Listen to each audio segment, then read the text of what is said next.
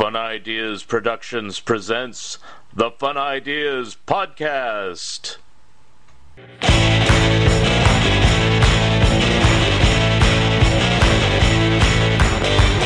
We see the syphilitic shrinking obelisk, the white man's wilting dick. We see through dangling jowls of seedy game show trolls the smiling lie of the televised hive. The witches are watching with their thousand eyes. Witches are watching with their thousand eyes.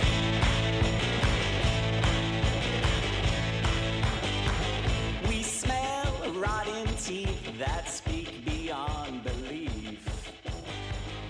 A stick inside their skull would break. Hi, this is Mark Arnold, and welcome to Fun Ideas Podcast number 45. This episode is sponsored by the fine folks at Lee's Comics. Hi, I'm George Takei. You know me as Helmsman Sulu on Star Trek. When I'm not busy going Warp Factor 8, I like to beam down to Lee's Comics in Mountain View and spend a lazy afternoon reading comics classics from Marvel to DC, from Dark Horse to Fantagraphics, and everything in between. So please, spend some time here at Lee's Comics and spend your hard-earned cash.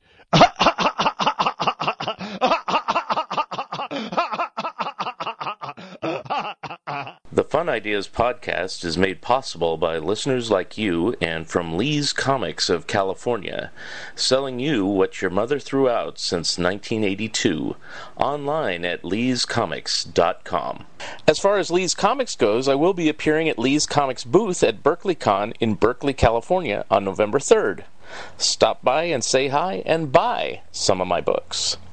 I'm working on the same books as I said in recent podcast episodes, so I'll tell you some other things I'm working on. I'm also working on a Harvey mystery horror article for Back Issue magazine, and a Dick Tracy 90th anniversary article for Hogan's Alley magazine using information from today's interview with our guest coming up. I've also made some contributions for Andrew the Slow Poisoner Goldfarb's Freaky magazine, and I recently wrote an article about the revived Crazy magazine for Chet Reams. Our guest today has worked on a number of comic books as diverse as E-Man and Scooby-Doo. Since 2010, he's been the primary artist on Dick Tracy, the comic strip. And here he is, Joe Staton. And thank you for joining the show today.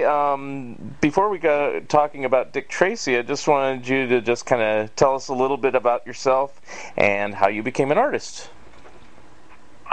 Well, it's all tied together because when I was attracted to the comics pages, the strips, when I was still a little kid, and the story is that I was found in the kitchen floor when I was 3 or 4 trying to trace Dick Tracy and the Phantom. So I go back a long way with Tracy, and I kind of always thought, I should be drawing Dick Tracy. And, that's kind of it's follow along with me all along, and I just eventually wound up doing it.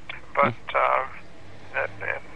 in the meantime, I was always reading comics, especially the strips, and reading the comic books as well, and a lot of Dell Westerns and things like that in those days. And I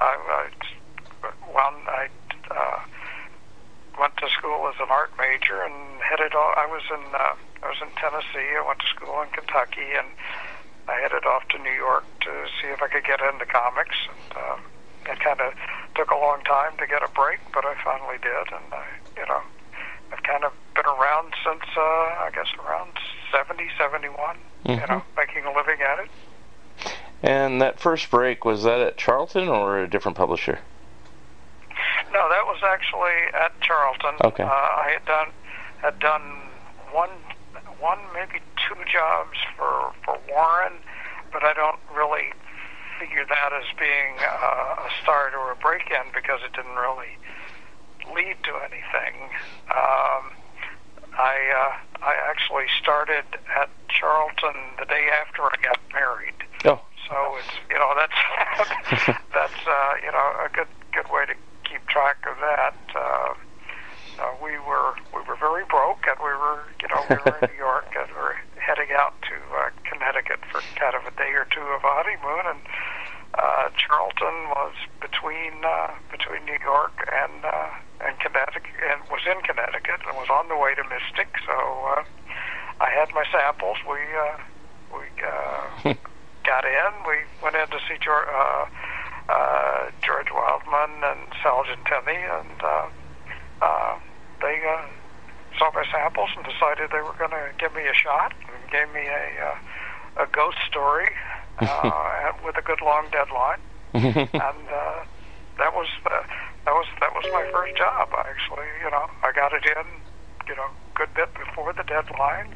When we got back to Brooklyn, I could settle back into work and got it done. And they kept on sending me more stories after that. So that was like my actual start. Get in at Charlton, get a story, and keep on going. Mm-hmm. And did you do work for like all their titles, or just kind of more the mystery and ghost titles that you're referring to? It was mostly the ghost story, the mystery stuff. I think I did like one or two romances. Nobody really seemed to think I was cut out for romances. I did one or two pages of fillers for war books, but that didn't take. But it was always the mysteries and the ghost stuff, and so I was always up for that, like Ghost Manor, Mini Ghost of Dr. Graves. I don't know. There are 5 or 6 horror mystery books they did that I worked on. Right.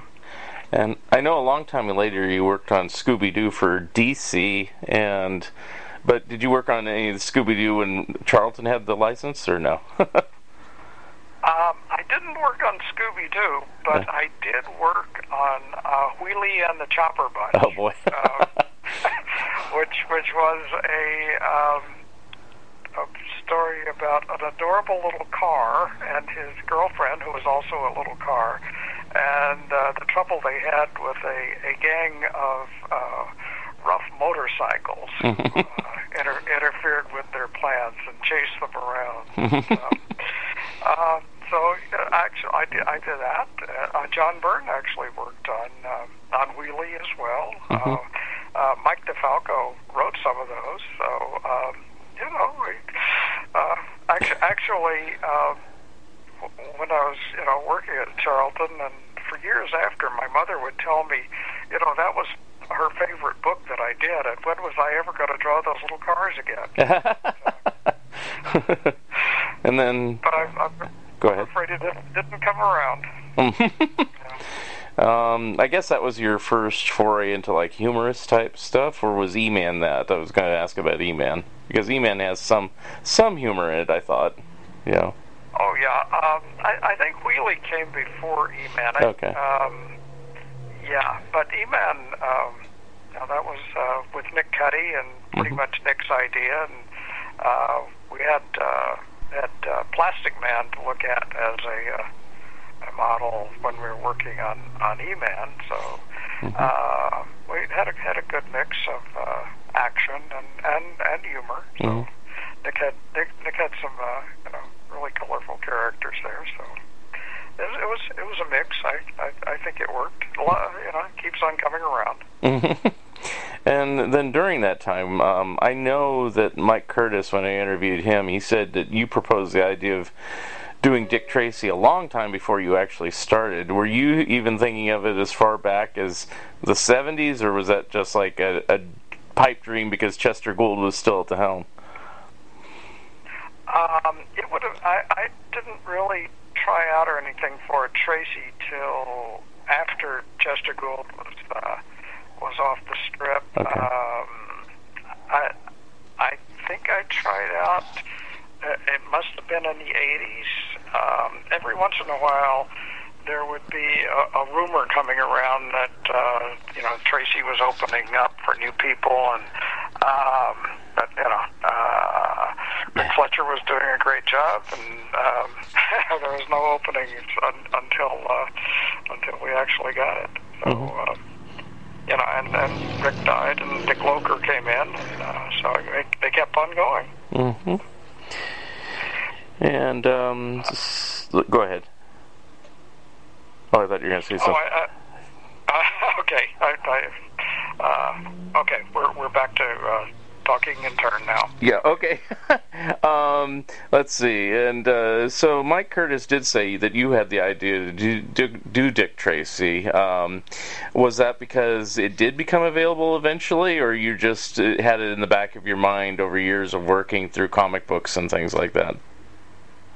Well, like I said, I mean, Tracy was kind of the first thing I ever wanted to do, and it was always in the back of my mind. I always, wanted my shot at Tracy, and occasionally something would come up when I was working at DC in the 80s.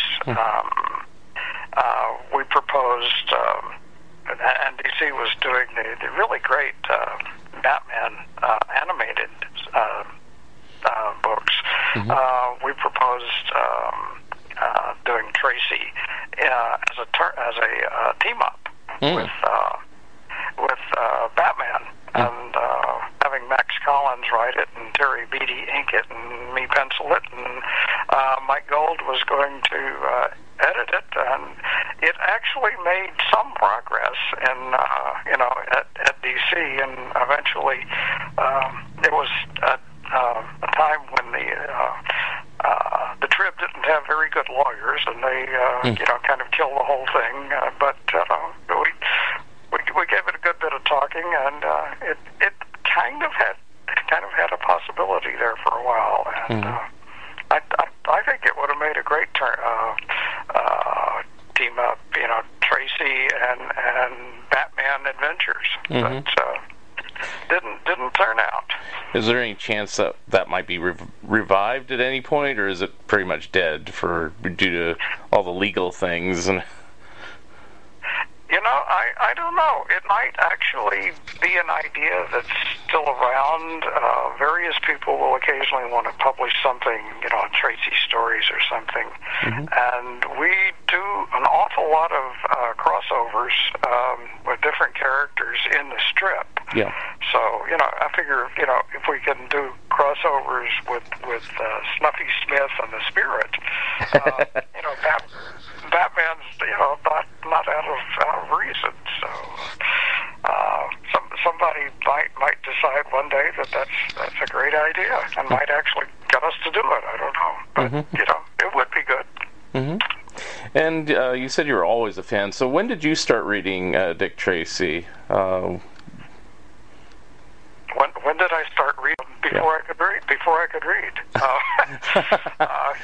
I was, following Tracy and the comic strips really before I could read.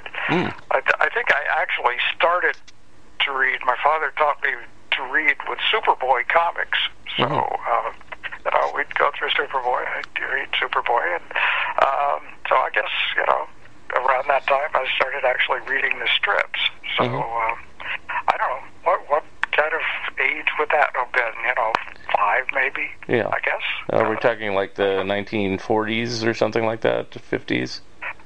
Yeah, I was born in 48. Okay. So figure, 52 maybe 51. I don't know, but pretty early. Yeah. So I think I probably had to learn to read so that I know what was going on in the strips. So. And was that the only strip you were attracted to, or were you just attracted to just newspaper strips in general? I'm attracted really to newspaper strips in general. It just always seemed like a really good way to tell stories, and I was always just attracted to the form. One picture after another, and you get a week's worth, and it tells a story. But things particular, I really liked. I liked all the, whatever Milton Caniff was doing. I liked Little Abner a lot. Flash Gordon, I think Mac Raboy was doing it back then.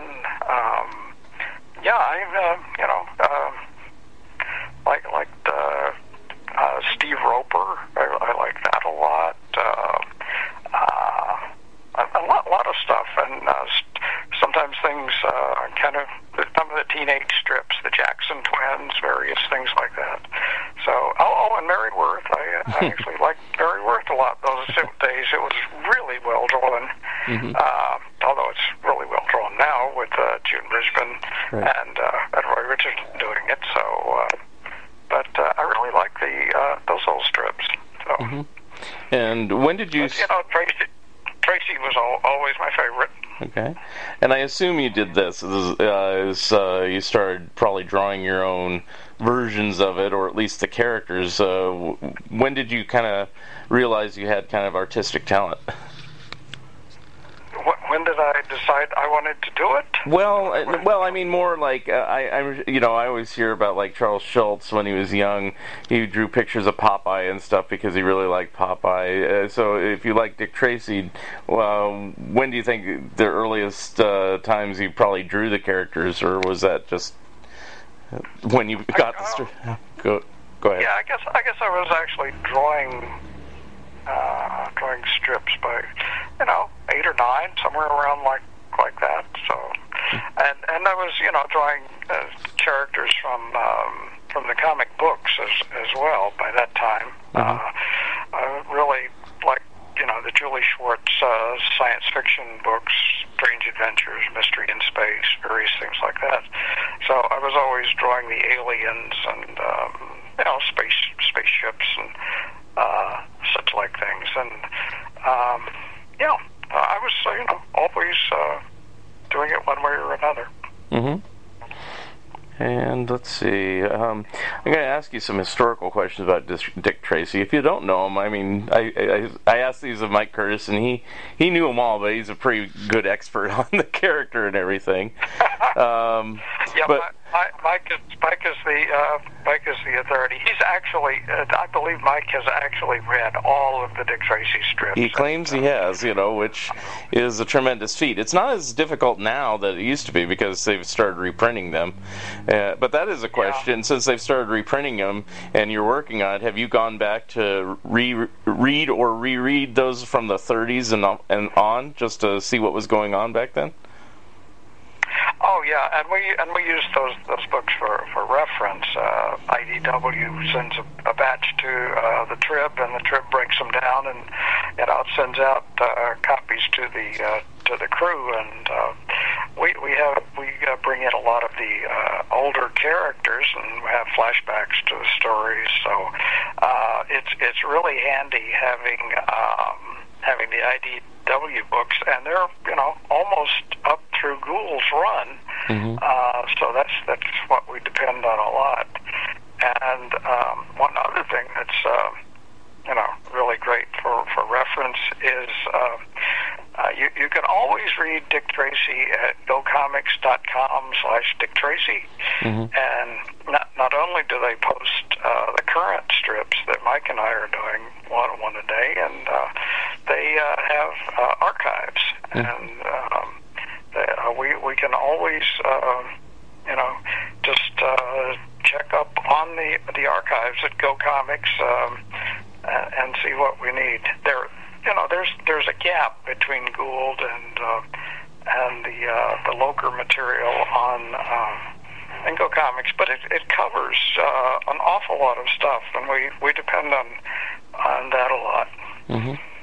Now, you say there's a gap there. Do you know why? Is it just because they haven't gotten around to scanning them in or something, or is there a reason?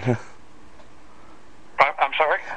You say there's a gap there. Is it because they've just not gotten around to scanning them, or is there any other reason why they would not post those strips as well? Yeah, I don't really know what their reason is. That they just go back to I don't know. I guess they go back to the start of the 2000s or so. So we don't have like the Killian strips that are that handy. Mike has them, printed out from I think somebody collected them. So there is there is a gap there. A lot of Rick Fletcher's stuff that with Max Collins, that's been reprinted. So that's available, and I really depend on that a lot. Rick Fletcher, really knew how to draw, and great with guns, and so we depend a lot on those reprints as well, checkers and such like. So so there's really not a lot of Tracy that's not available one way or another right now. And what era do you tend to like of the previous Dick Tracy strips, or even just the Chester Gould years? Do you like the earlier strips, or do you like the ones that you read as a kid, or later stuff? I guess I would like the stuff that I read as a kid, and especially what I liked was Harvey Comics did reprints of the Tracy material. Right. They did some nice reprints. The sequence of Joe Period and the Son of Flat Top was two stories that really worked. One kind of went to the other, and so that was one I really liked in the Harvey books, and I still think it's really good stuff. And I think that was originally published like in the mid '50s. Yeah, I'm pretty sure about that. And that was really good. Now, I have a few of the Harvey Dick Tracy books, and I also have a few strip collections, but I haven't really compared side by side. I assume you've seen both probably more thoroughly than I have. Was there any sort of censorship involved when it got into the Harvey books, or did they pretty much run them as is? Well, I'm pretty sure Mike's mentioned it to you. There were. It was kind of odd. There would be things like somewhere where somebody would be sucked into some machinery, which would have been actually shown pretty clearly in the strip, but the black and white art would have been blurred out or erased for the Harvey books. So you just wind up with like a color blur. So. One of the things I talked to Mike about is just kind of the inventions over the years. What was your what was like the origins of that? I mean, he did kind of go over it, like the two-way wrist radio and things like that. And do you have any thoughts about those type of inventions? Well, I guess Mike probably explained that the two-way radio was came after World War II, and Gould was realizing a lot of things were being miniaturized, and he was just thought miniaturizing a walkie-talkie would be a good thing for the police to have. So it kind of started from there. It had all kinds of occasional, the atom blast, the flash that to blind people when you were going to rob them or something. So, and actually, a lot of Tracy's material in the 50s was things that are very very normal now that were actually real, but were just being kind of put into the story. A lot of surveillance material and things for voice recognition. A lot of that. A lot of Gould stuff was very very authentic. Do you think he put that in there because he felt that would someday be reality, or is he just trying to be like kind of science fiction or something like that? Well, at the first, I don't think he thought of it being science fiction. He just thought it would be something that would be expected in police work, especially as it actually did turn up in police work. He worked with police agencies and tried to get very authentic techniques for investigations, and it wasn't always that that Tracy shot the bad guy. That sometimes there was track him down, arrest him. So so you needed proper procedures. Mm-hmm. Well, it seems like, and correct me if I'm wrong, it was a much more violent strip in the earlier days than later on, or do you think it kind of stayed violent all throughout? I'm sorry there? Well, I was saying, do you think it was a more violent strip early on, or was it violent all along, or did it get kind of toned down as the years went on? Well, it certainly got turned down a lot as time went on. The original idea for Tracy was to be violent. That was Chester Gould's marching orders from Captain Patterson. He said, when they hired Gould to do the police strip, that when you shoot somebody, I want him shot in the head, and I want to see the bullet come out of the back of his head. Which was that was Gould's orders. Wow. So, and that was we have to tone down the violence, obviously, these days. But that's something a Tracy trademark that I do miss is the old bullet to the front of the head just wobbling out with a few blood splatters out the back. So, but it had its own charm. Mm-hmm. When you're doing this, people were being machine gun right and left, and various people died in horrible ways. And, it was always part of the strip. Yeah. And Mike was saying too that a lot of times when certain villains like Flat Top Senior were dead, they remained dead. They didn't come back in some weird way. They're gone. Yeah. Well, I think the rule is that we can bring back. Well, our own self-imposed rule is that we can bring back anybody we want to, except Flat Top Senior. Oh. Basically as long as Mike comes up with some clever way to bring them back. Most anybody come back, but Flat Top is like the ultimate Tracy villain. So he deserves the respect of staying dead.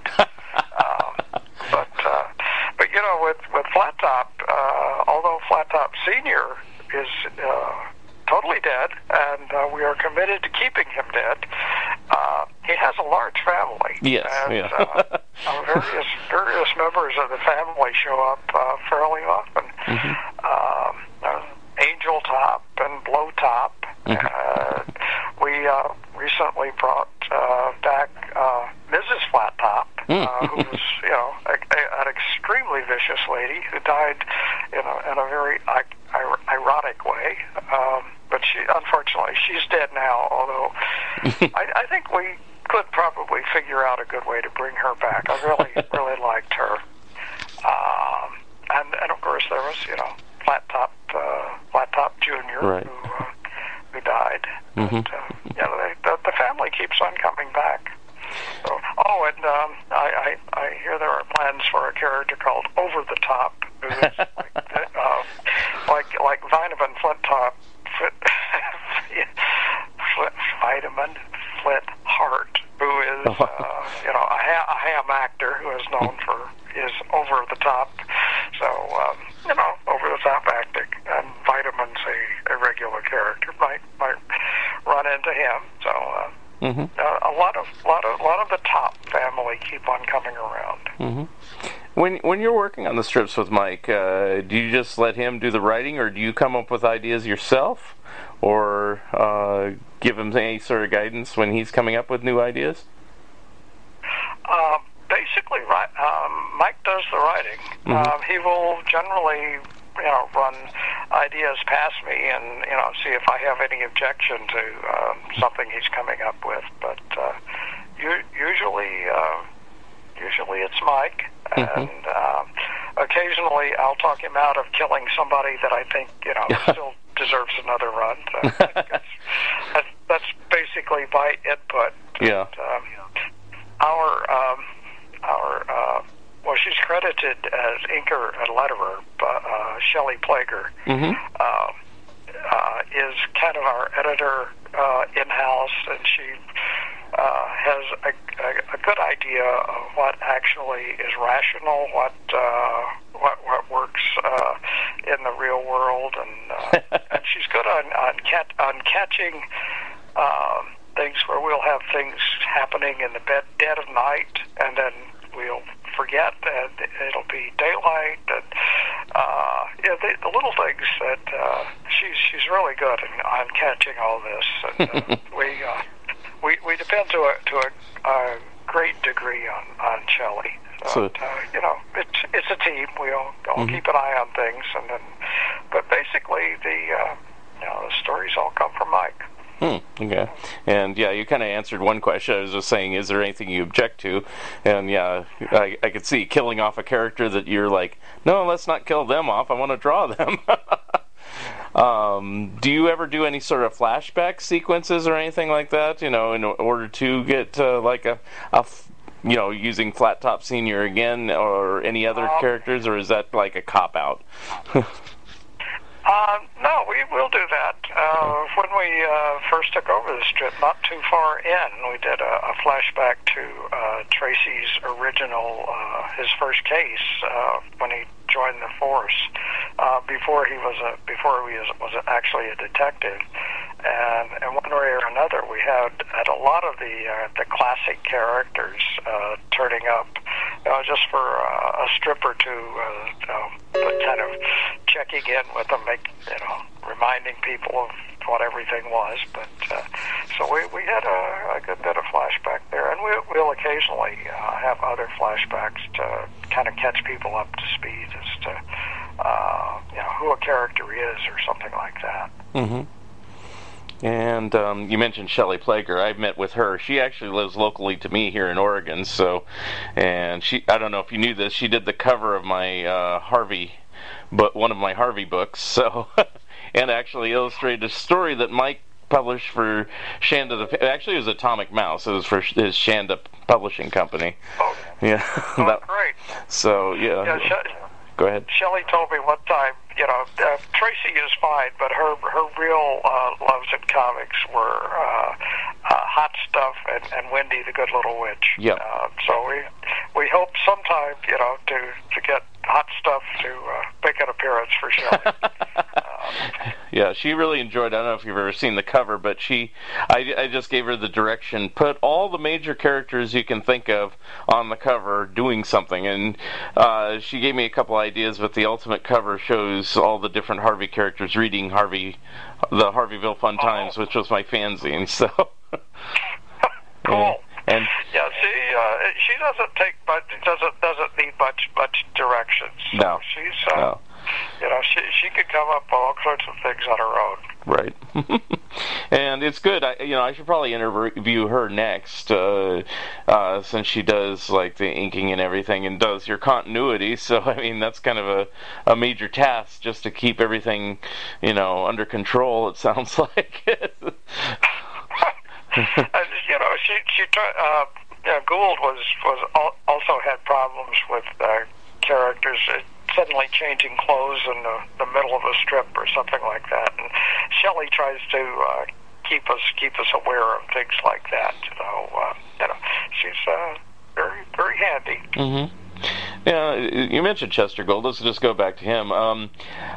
I said this to Mike too, and he talked a little bit about this, but when I was a kid, I always thought that everybody did a comic strip similar to like Charles Schultz and Peanuts, all by himself, no help, no assistance, nothing. But Chester had some help. So who were the type of people that assisted him on his strip during those years? Well, he had a great setup. He bought a farm in Woodstock, Illinois, which fortunately I've been out to visit thanks to the Woodstock Fire Department. And he set up a barn as a studio. Had various people at various times. He had quite a crew out there. He had I think his brother helped with the lettering, and he had somebody inking. He had a police consultant. We have a police consultant. We first had Jim Doherty, and now we have Walt Reimer, and so we keep that going. That's part of our crew to have have a police consultant. And Gould would actually plot the stories one day at a time.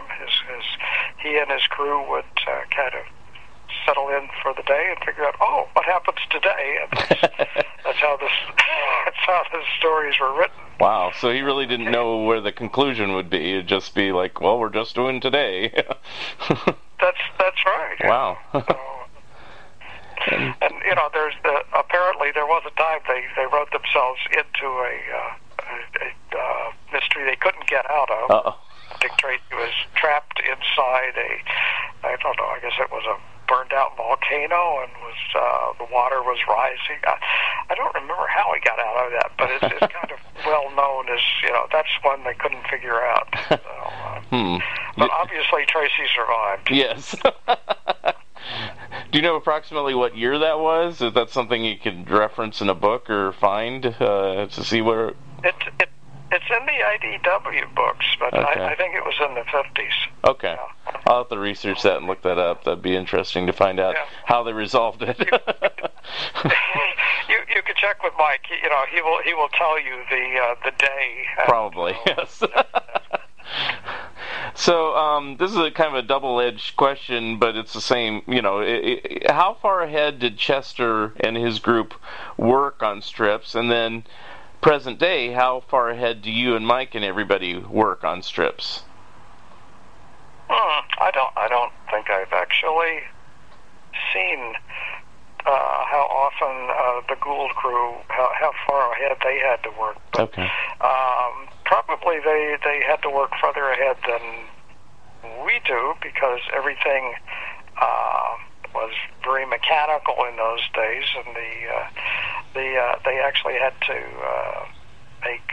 make mats to send around for the reproduction of the strips. You couldn't just send it out by email or anything, and so they probably had to allow quite a bit more time than we do. Mm-hmm. And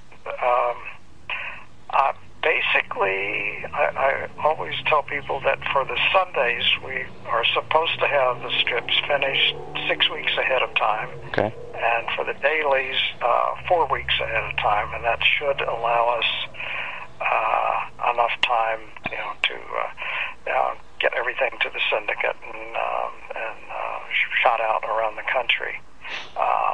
We have had occasional problems when things will be backed up for one reason or another, where we've had to do a week's worth of continuity overnight and get it out the next morning. But we don't want to make a habit of that. And when we do that, we get our pay docked. So that's motivation. Yes. So keep on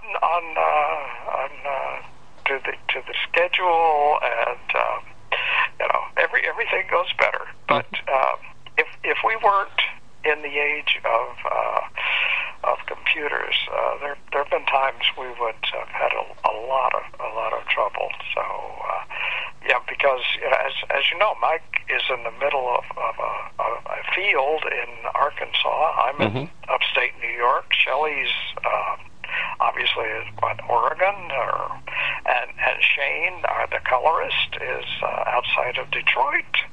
Wow. Our editor, Tracy, is at the Trib in Chicago, and I think the syndicate is actually in Dallas now. Oh wow.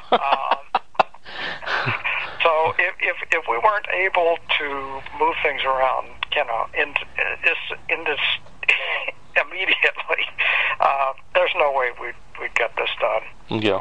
But Chester Gould, like I was saying, he had as many people as we have, but he had them all in a barn. Right.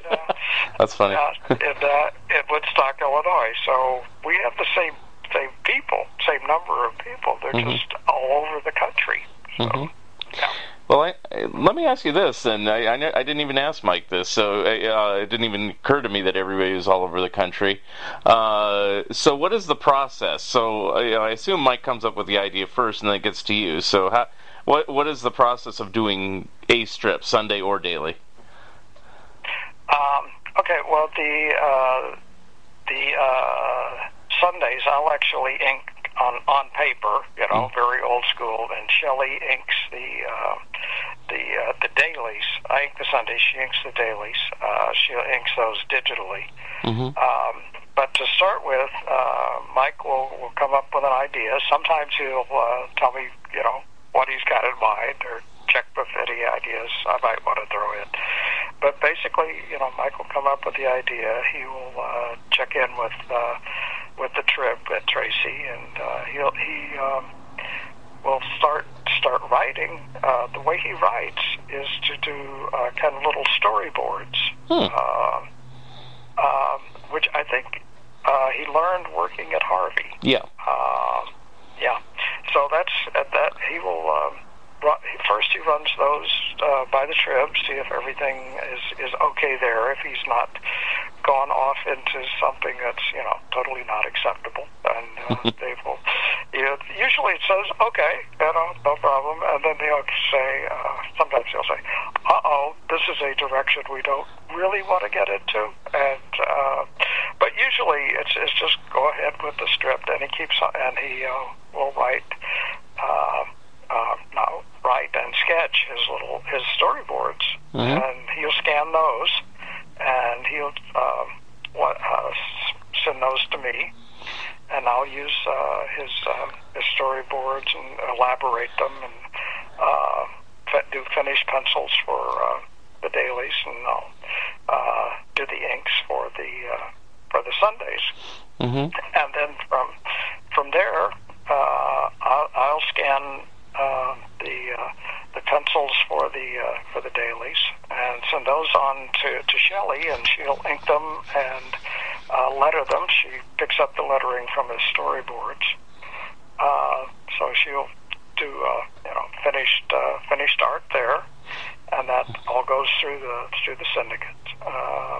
And for the Sundays, I'll send the finished inks scans of those to Shelley, and she'll drop in the lettering and send that on to Shane, and he'll color them. Oh, okay. And that goes back through back to the trip. So it's everything goes kind of by everybody. Everybody gets scans of everything at every stage. Walt Raymer, does the Crime Stoppers, and we have features Hall of Fame, first responders, and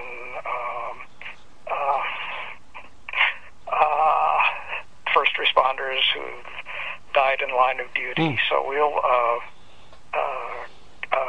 he contributes those. They go into the Sunday strips, and so eventually it all comes together. A couple questions on that process. So you say you still ink the Sunday strips on paper. Are you doing it on a board or literal paper? What type of ink and pen, or pen and ink and paper do you use? Actually, what I use now is our comic strip boards from Casson Paper, Cason. Okay. So it has borders that match up to comic strips, and I've pretty much in the same proportion as for the strips. So it's very handy. I'll draw on that, and I'll do my inking. It's kind of a mix of markers and pens and old Winsor Newton brushes. Can't get the good ink anymore, but we do what we can. So that's the problem. I'm sure you've heard that the good materials are no longer available. Right. You do the best you can. So yeah. So part of it is very old school. Mike's is, when it gets to Shelley and to Shane, it moves into the modern era. Right. And you said Mike does storyboards. Do you try to emulate, or does he position the characters, or do any sort of layout that you're trying to follow, or do you have free reign to position the characters wherever you feel works best? I pretty much have free reign on what I want to do. Basically, Mike has enough to tell me what's happening in the story. Sometimes it works fine. I just pick up with Mike with what Mike's done, and I'll just kind of finish it off. And sometimes between me and Shelley, we'll completely restage a sequence or something, and that all goes to Mike to see if it's okay with him, and he usually says, "Oh yeah, no problem." Yeah. So, yeah, I was wondering if you had the free reign. I mean, I don't know, if Harvey Kurtzman was pretty meticulous, that people would have to follow his exact layouts, on different stories he did, if somebody else was drawing it. So I didn't know how Mike was on that. Yeah, I have seen the write-ups, the very little work that Alex Toth did for Kurtzman. They had problems there. So some writers, insist you follow everything, and some see basically is what they give you as kind of a suggestion, a well thought out suggestion, but subject to changes. And Mike's agreeable to improvements or adjustments, and actually so am I. When Shelley finds something needs fixing, she has all of the abilities to fix it. I realized we started realizing that what Shelley had many abilities. We had one of our history of police panels for the Crime Stoppers. My reference showed the character in a World War I uniform. He actually needed to be in a Mountie uniform, and well, golly, Shelley just drew him in a Mountie uniform. So that was just what it needed. And then when we were first starting, I got a note from Shelley. Says, "Joe, this character you've drawn, Sparkle, it's actually supposed to be Tess. Is it okay if I just change it?" And I said, "Oh yeah." So she just does that. So, she's very handy. We keep mentioning the Crime Stoppers textbook, and how much input does everybody have on that, or is it pretty much you just draw a little image for it and it's already written? How do those appear in the strip? Well, those are the police consultant. It was Jim and now it's Walt, and they do the research, and they'll come up with every year a few pages of Crime Stopper advice, and a lot of it's classic, like don't walk in dark places by yourself, stuff like that. But a lot, the last few years, a lot of it's been computer based, and warning people not to let the kiddies go online by themselves too much. So, right. A lot of it's that sort of thing. And then we have Hall of Fame and Roll of Honor. Hall of Fame is cops who've and firemen, and actually firefighters for the Forest Service. Who've done above and beyond. And then there's the Roll of Honor, which is the same first responders who've died in action. So we just now are putting up the fireman who was the 200th casualty to die of exposure to the toxins at 9/11. Wow. So we keep up with all this, and occasionally some of us will have some input on something to put in there, but basically that comes from the police consultant. Mm-hmm. Now, do you try to tie in all these little bonus features to the strip, or is it just like its own thing that you just paste along the top? Well, basically it's its own thing, but there will be occasions when you really can't avoid tying in things. When, especially with our crossovers, we'll have stories with other featuring other artists, characters, and stories, and we'll rather than a Crime Stopper, we'll have a Cartoonist Hall of Fame, and we did a crossover with Felix Fosdick, Fearless Fosdick. Yeah. And, so for the we had two Cartoonist Hall of Fame. We had had Al Cap, obviously, did Little Abner, which started Fosdick, and then when we did the reprint, we had a fictional Cartoonist Hall of Fame, Lester Gooch. Supposedly the real artist behind Fearless Fosdick. Right. So we had a takeoff Al Cap's drawing of Lester Gooch to be the Cartoonist Hall of Fame.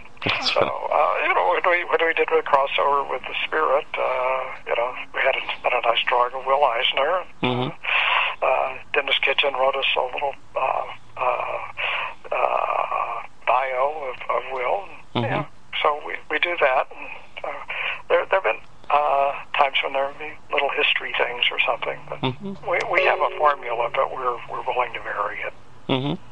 How did the crossover idea start? And what was the first one that you did? If you remember? Oh wow! It was certainly something Mike came up with. When I started, I had no idea this was going to be a part of the strip. I thought we were, just doing ongoing stories, but apparently it had always been part of Mike's plan to bring in various crossovers. I'm trying to remember our. Oh yes, I remember. It was, I think, in the very first month or so of the strip. If you remember, the Shadow has a backup crew, and one of them is a taxi driver. One of who gets the Shadow around town, and we just happen to have I've forgotten the character's name, Shermy, something like that. Yeah. But I've forgotten the character's name right now. But he was driving a cab, just right off the bat. And in any of these crossovers, a couple questions about it. Do you ever have any difficulties drawing those characters? Usually not. Okay. A lot of the things are just kind of in my style. Ask me to draw Al Cap, that's no problem. I always draw like Al Cap. Okay. But we did a crossover. Vitamin Flintheart was in a production of King Lear, co-starring Mary Perkins on stage, and Mary Perkins is so well drawn. It's just totally intimidating figuring out, So I did best I could, but that was scary. So hey. To match up. Yeah. Okay. So usually, if it's standard comics, I can do it with not even worrying about it. But sometimes when the drawing is just amazingly good, I'm totally intimidated, and that was one. And do you have to seek permission, like, you say the Spirit, like the Will Eisner estate or something like that, to use these characters? How does that work? Yeah, we definitely have to check into legal permissions and anything like that. A lot of the material are things that Trib owns, so we have access to anything that's a Trib property. Okay. And that covers Mary Perkins and Terry and the Pirates and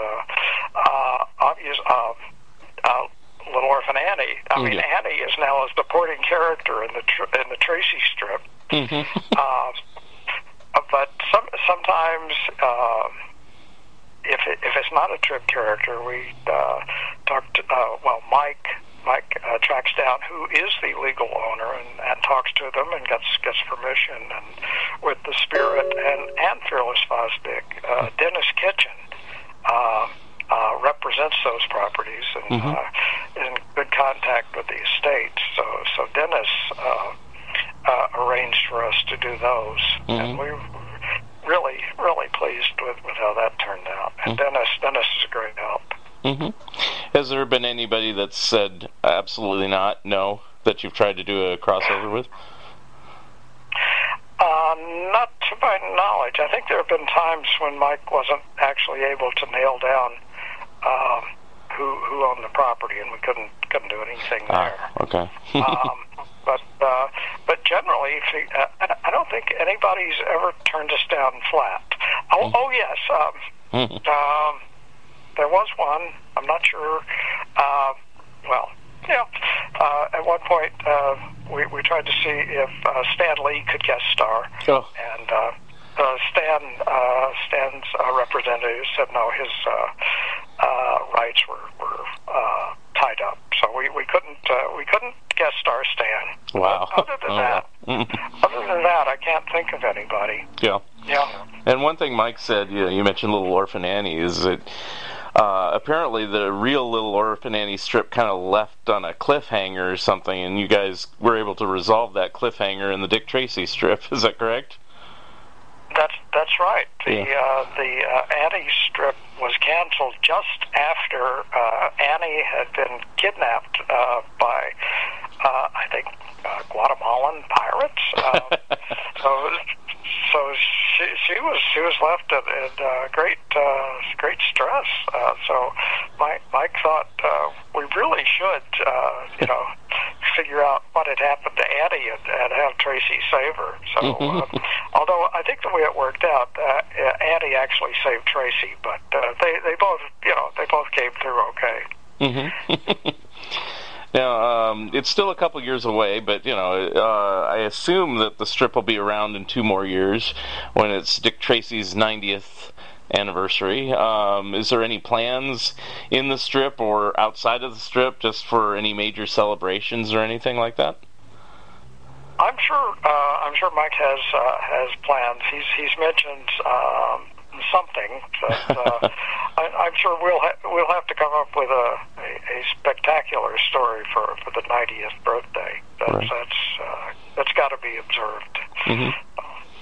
And then he did mention also that you guys put together a free comic book like every year or a couple times a year or something for convention purposes and stuff. Are you still doing those? Yep. Still doing that. I'm giving out the collection of the crossover with the Spirit now. We figure there was not too many people see the strip on newspaper, in a newspaper, on newsprint, on a newspaper the way it's supposed to be, the way God intended. But a lot of people actually follow the strip online, especially at Go Comics. So we, like I said, we depend on them a lot. But we do collections of various stories, and we'll have them at cons and give them out to people so they can see what the strip looks like on paper, on newsprint. So to really get the actual feel of how such things are meant in the old days. One problem Mike ran into when he was arranging the printing this last time. It is really hard to get really cheap, crummy newsprint these days. So we wound up having to print on a slightly better grade of newsprint than we actually intended. Oh, wow. So, we got as close as we could, but it doesn't crumble in your hands the way a real newspaper would in those days. So, but it's on paper. It looks right. We will keep on doing it. It's good. And it sounds like you all are loved by the syndicate, and you all still like doing it. So are you all planning to just continue doing the strip for an indefinite amount of years at this point? That varies day to day. There are days when I'm ready to have Tracy around for his 100th and 20th birthday, but there are days when I think he'll be lucky to make it to the end of the week. Depends on how far behind I am. And, But you still enjoy doing it. You still enjoy drawing his adventures, right? I do enjoy drawing Tracy. I drew comic books for years, and usually when I get a script, it would take a while to sit down and start drawing, figuring out what I was supposed to be doing in that story. But with Tracy, no matter what it is, I can just put it on the board and start drawing it. So I had a lifetime to figure out how to do it. So it just kind of comes naturally. Do you work on any other projects now, or is it pretty much all Dick Tracy at this point? Well, Tracy pretty much takes up most of my time. One thing that I'm trying to work on, but it's hard to get the time to get it done, is my buddy Chris Mills is starting a really homegrown project of Atomic Comics, and he's decided to write and publish the comics that he really wants to do, which is, DC comics from the 60s. So he has a lot of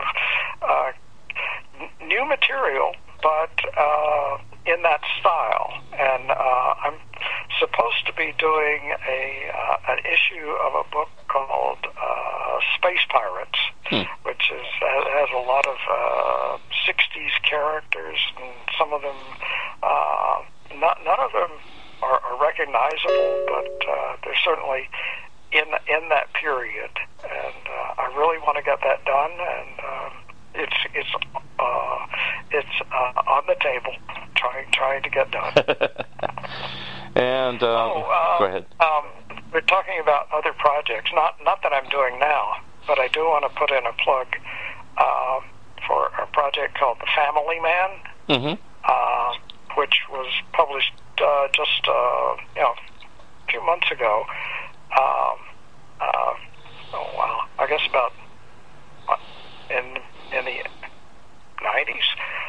DC published some small-sized graphic novels, mostly crime-related. And I did a project with the novelist Jerome Charon. It's about it was called The Family Man. It's in a slightly very distorted future where New York City is in collapse, and the mob and the Catholic Church are in a struggle to control the city, and the leader of the mob and the leader of the church are brothers. So it's really I think it's a really good project. It was done through IDW, and it's worth checking out. It's a good project. I like to plug it. Okay. It gets looks very different, but you can see traces of Dick Tracy in there. Okay, very good. And then when I was interviewing Mike, he said you were the one who tended to make convention appearances. So are there any upcoming appearances by you at conventions? Well, I'm planning to be at Baltimore. Let's see. I think that's the main thing I have coming up now. I'll be at an Albany show in November. Actually, I've made the New York show every year up until this year, and it conflicted too much with Baltimore. Oh. But so I try to hit some good sized shows to give out the sample books. Mm-hmm. All right, and if people want to get in contact you, what's the best way, or website, or? Well, I do have a website, joestaten.com, and I'm on Facebook, actually. Mm-hmm. If you message me on Facebook, that's usually the best way to get me. All right, and I guess that's all the questions I have. I want to thank you for being a guest with me today. Thank you for listening, and thank you again, Joe Staten, for being my special guest. Episode number 46 will be coming soon. If you would like to comment and or be a guest on this podcast, please drop me a line at funideas.mark@gmail.com. Become a Patreon of Mark Arnold and Fun Ideas Productions. If everyone listening just contributed $1 a month, that would be a tremendous help in continuing the production of my books and this podcast. Also, subscribe to my YouTube channel. The opening and closing music for the Fun Ideas podcast is provided courtesy of Andrew the Slow Poisoner Goldfarb and is used with permission. This has been the Fun Ideas podcast. This is Mark Arnold speaking. This episode is copyright 2019 Fun Ideas Productions. Thank you very much and have a good night. Place two rhinestone kisses on those blind eyelids and drive with your velour chauffeur across the river Styx.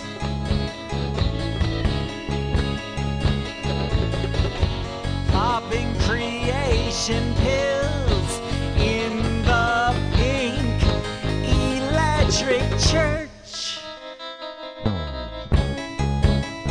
The final flicker of your illusion.